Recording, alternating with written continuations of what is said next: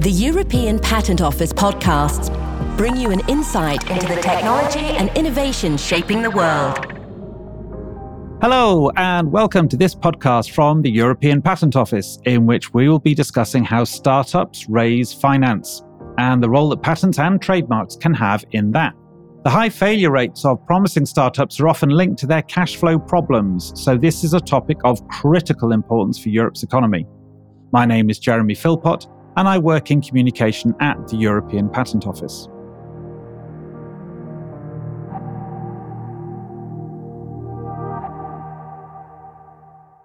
Joining me today are two experts who can answer our questions. First, we have the Chief Economist of the European Union Intellectual Property Office, Nathan Weisman. Nathan worked in telecoms and finance for 20 years before joining the EU IPO 16 years ago. He's been working in their observatory for the last 11 years.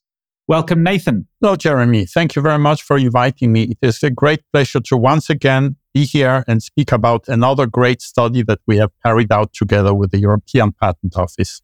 And also joining us is EPO Chief Economist, Jan Menier.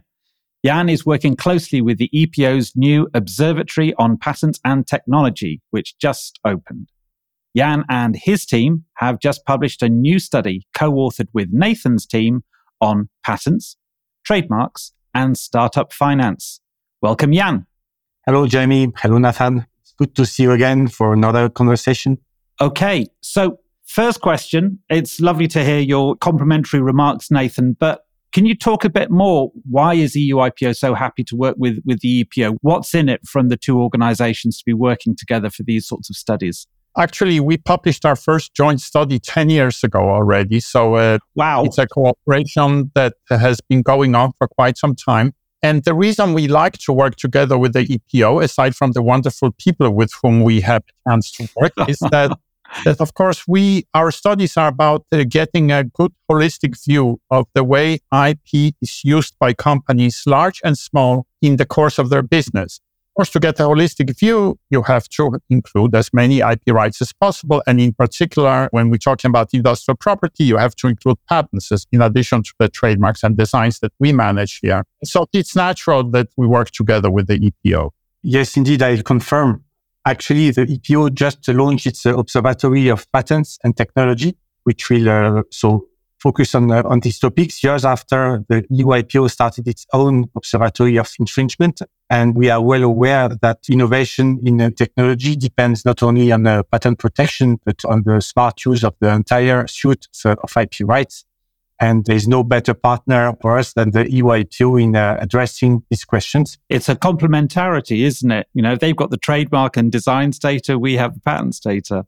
It's a perfect complementarity indeed. And as Nathan mentioned, we started 10 years ago with a focus on industries in Europe that intensively use intellectual property rights and their economic contribution to the EU. And on this basis, we have been able to monitor also the economic performance of businesses, of individual businesses that make use of IP rights. And from there, we have gradually moved to more targeted studies on SMEs and their ability to leverage IP to grow.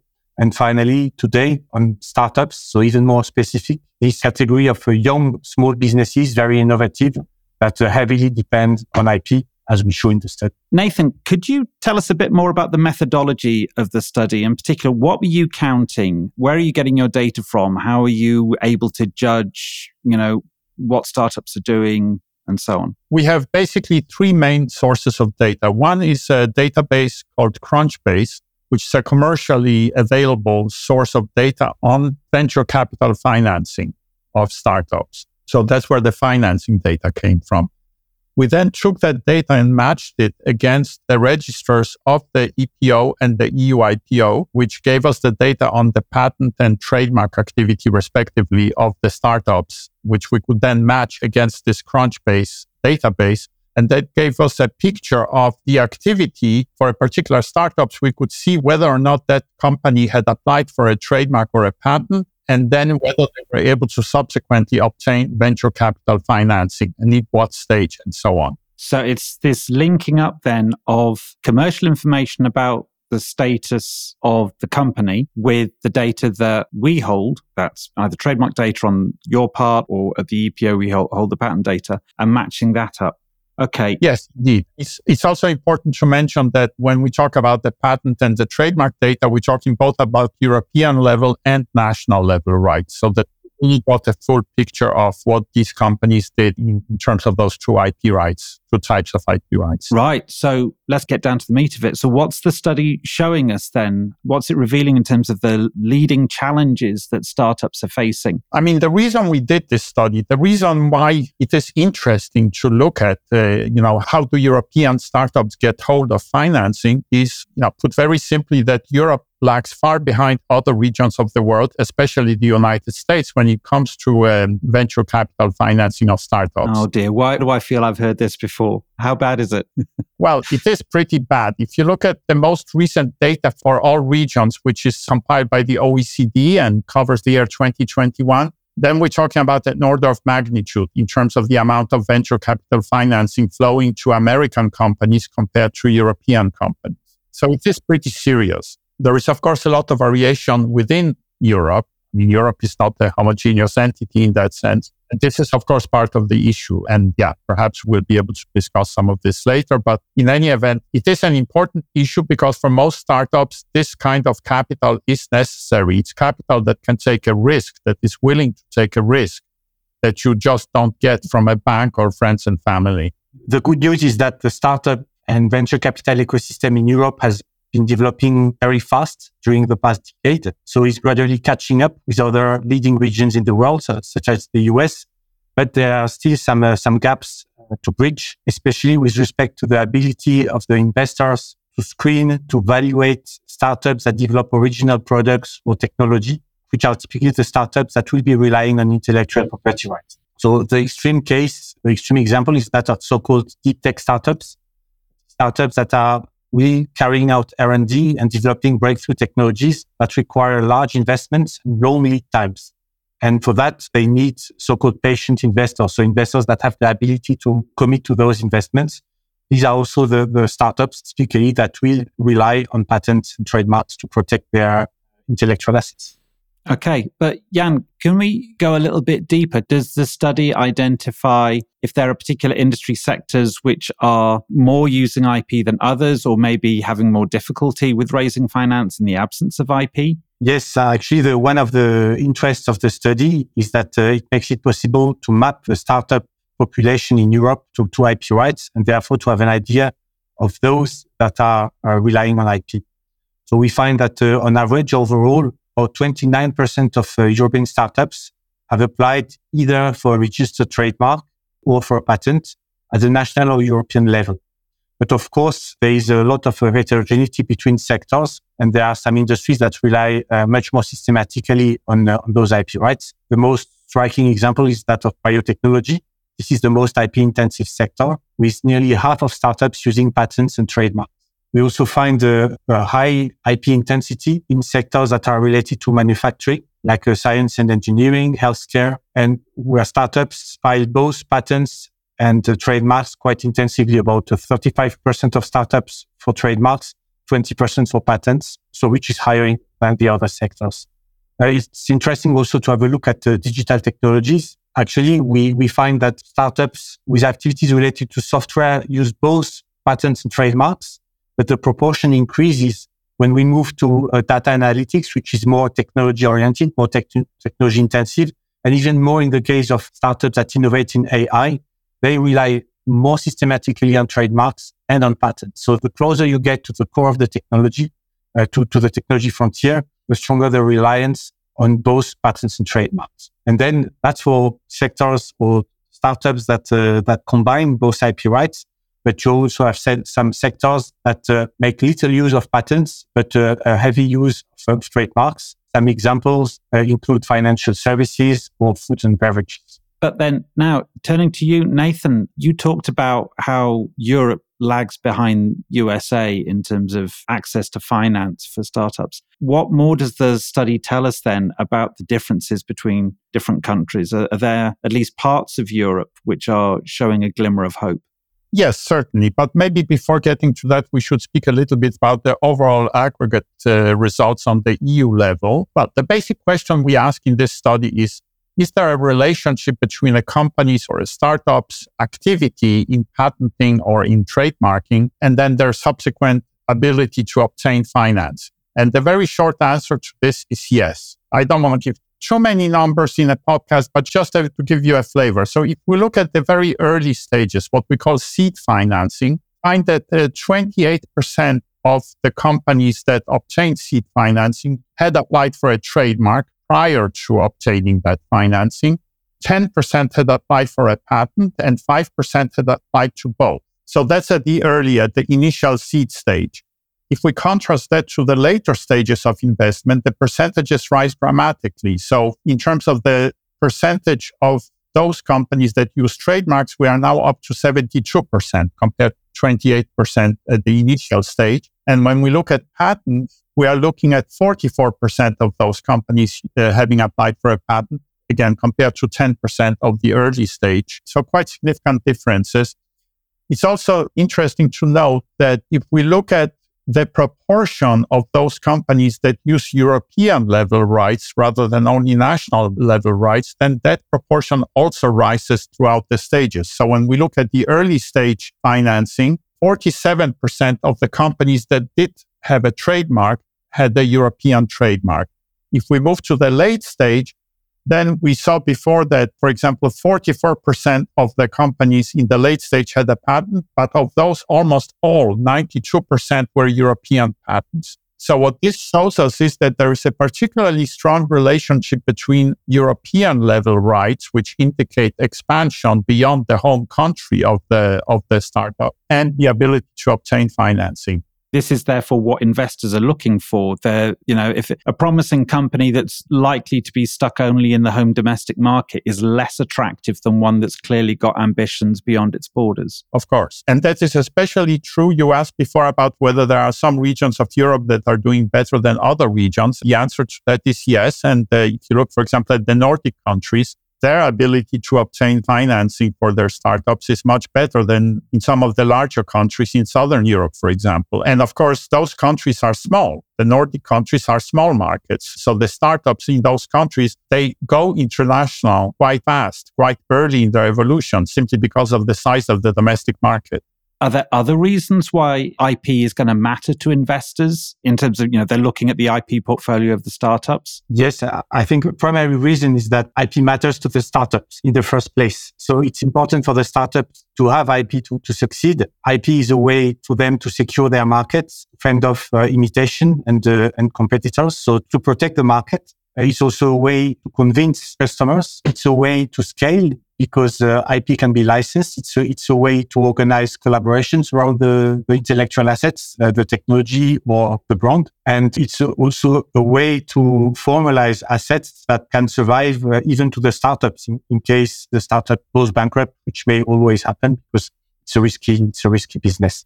Or people and know-how leave the company, but at least the patent, for example, stays in the company. So, that asset is still in the company, even if individual personnel leave. Exactly. And the point is that it's not straightforward to obtain IP. You need to innovate. You need to demonstrate that you have an original brand, a sign that you can trademark, or that you have an invention that is new, that has an industrial application. So the very fact of applying and obtaining IP works as a signal to convince investors or other stakeholders of the value that is in store, right, or exploited, developed within the startup. So this is where the question of the value of IP to investors becomes visible. It's a signal to investors. Yes, indeed. If I'm a startup and I go to a potential investor and say, I have this great idea. Can you please give me, 10 million euros so I can develop this idea into a product? The answer might be, well, prove it. How do I know that this is a great idea? If on the other hand, I can say, well, this great idea, I have already had the European Patent Office look at it and applied for a patent for this idea, then it becomes a very different conversation.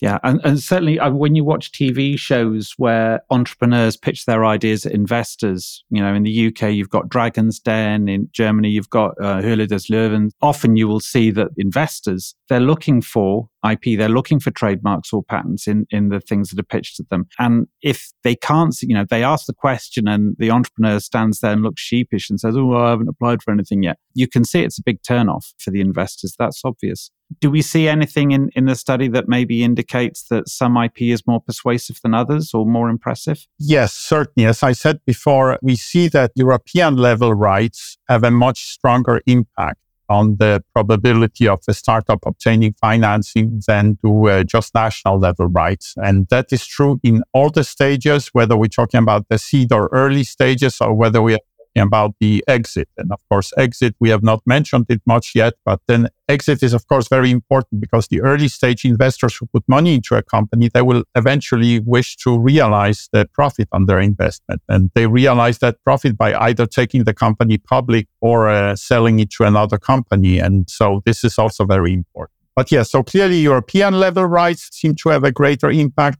as well as a bundling of rights. So a combination of patents and trademarks seem to have a much stronger effect than having just one or the other by itself.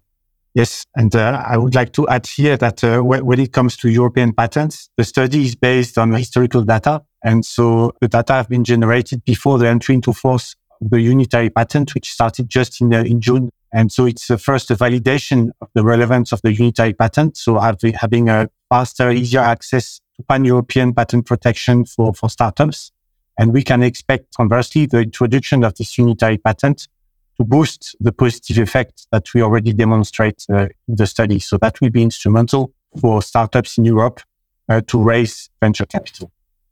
Perhaps maybe to build a little bit more about what I said about the complementarity of trademarks and patents before. A patent means that the company has an innovative power in some sense, right? That they have intellectual capacity to create something that is worth protecting through a patent, and that the patent office says it's sufficiently innovative, etc., to deserve to merit a patent. But if that company also registers a trademark, that's an indication to potential investors that innovation has resulted in a product that is brought to the market, and that will generate revenue. And this is what we also see. So if we look, for example, at early stage, we see that companies that only have trademarks have a 4 times higher probability of obtaining financing than companies that do not have any IP. But if we then go to companies that have only patents, they have a 6 times higher probability of obtaining such financing. So by itself, the patent has a stronger impact than the trademark. But companies that have both patents and trademarks have a 10 times higher probability of obtaining financing.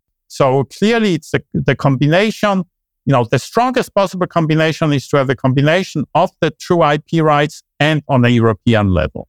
But Nathan, I want to come back on that, because what we hear again and again when we're trying to explain to startup companies that they're going to need some IP, they say, oh, it's quite expensive. It's a few €1,000s for a patent over several years. I can't afford it. And obviously we would like to argue, well, you can't afford not to. If they stop thinking of a patent or a trademark as a sunk cost and instead thought of it as an asset, if you know that investment of a few thousand in a patent and another 1,000 on top for the trademark, the return on that is a 10 times better chance of getting venture capital coming in or other forms of investment, then surely that's got to be worth it. I mean, if that's going to bring in hundreds of thousands, $1 million of venture capital, in the early stages of the company, it's got to be worth it. Absolutely. I think this point on the complementarity of patents and trademarks is very important. And the fact that some companies combine both also shows that have a holistic and proactive approach to IP. So they use IP not only as a kind of passive right, but as a proactive way to create value. And I think this is what our results show. And this may sound abstract, but we have included some examples, some case studies in the study to make it more tangible or more visible. And that shows how these startups can proactively and creatively leverage IP to create value. So let me just cite one. The case of Proxion. It's a Swedish company that has created a new type of innovative textile based on carbon fiber. And this textile has applications in aerospace, but also in sports, for instance. So it has many market segments, and they have patented the material, that they have patented the production method, but they have also trademarked the material. The trademark name is Textrim, and their main market is aerospace. But using their trademark, they can also distribute their technology, their material to sports, to the sports industry, for instance, and even license then the production method for sports company to leverage to market their technology. And that's a way for a small startup to quickly scale up and reach new markets. Yeah, similar one then that I can think of would be Gore-Tex. That's a trademark for a very particular type of textile. And, when you see that Gore-Tex name on any clothing product, whether it's waterproof shoes, waterproof jackets, waterproof trousers, and what have you, Gore-Tex. Okay, so you know what it is. So that's a Swedish startup using patents and trademarks for a carbon fiber textile. Yes, and a very nice example, in my view, of a so-called dual business model combining patents, trademarks to design a sophisticated licensing strategy. We're coming to the end. I've still got one takeaway question to ask. What do you feel are the policy conclusions that readers should be drawing from this? Particularly, if there was a policymaker here, what would be the thing that you'd want to really draw to their attention? I would say that the first and foremost policy conclusion is that IP rights matter for startups and for investors, and that both categories of stakeholders should be aware of that. And there is still potential to further raise awareness on that fact. It's not only a matter of having a trademark or a patent, as we saw with Oxeon. It's also a matter of smartly using them. And there is room for startups to learn how to better leverage their IP, but also for investors to better understand how they could advise and incentivize the startups in which they invest, pay attention to IP rights. And of course, Jan, being such a modest man, did not mention that the EPO itself, for example, is launching a very useful tool designed to help potential investors connect with potential startups in which to invest, the Deep Tech Finder, which is a very nice interactive tool that I've had the privilege of having a sneak preview of. And I think things like that are really useful because after all, it's easy for us to compare Europe and the US, but Europe is still a fragmented market in many ways. And so there is not one solution that will work everywhere. And perhaps what is also important to note that, the kind of barriers to investment are not uniform across the EU. There are countries that are doing better. So we don't need to copy the Americans or the Israelis or other regions that are famous for the venture. There are parts of Europe that do have a thriving VC ecosystem. And so there are best practices that can be transferred within Europe that would improve the performance. I mentioned the Nordic countries earlier, places like Sweden, Finland, Denmark. There you have an active venture capital environment and startups there are able to get financing and grow. So we don't have to necessarily look the other side of the Mediterranean or the other side of the Atlantic. There are enough homegrown best practices if we can just transplant them a little bit more widely within Europe. Thanks also for the kind plug for the Deep Tech Finder. You're right. It's a lovely little tool, and it could well help bridge the problem that Jan flagged up in terms of getting investors who may be reasonably tech savvy and they know about how to back one startup compared to another. But it will introduce them to curated patent data that the EPO is providing in combination with business information on potential startups. I think that's it. Looking at my watch, we're out of time. But Nathan, Jan, thank you so much. It's been such a lot of fun talking about your new study. Always really insightful for me to get your take on it. It's a privilege to be able to talk to the authors of a study rather than just some third-party commentator on a topic. But also thanks to all of you out there for listening. Please come back to epo.org to explore the study, Patents, Trademarks and Startup Finance from the EU IPO and EPO. But for today, from Nathan, Jan and myself, it's goodbye. Do widzenia. Au revoir. Goodbye, everybody. Goodbye. Thank you. Subscribe to the European Patent Office's podcast channel, Talk Innovation, at epo.org or on your favorite podcast platform. Let's talk innovation.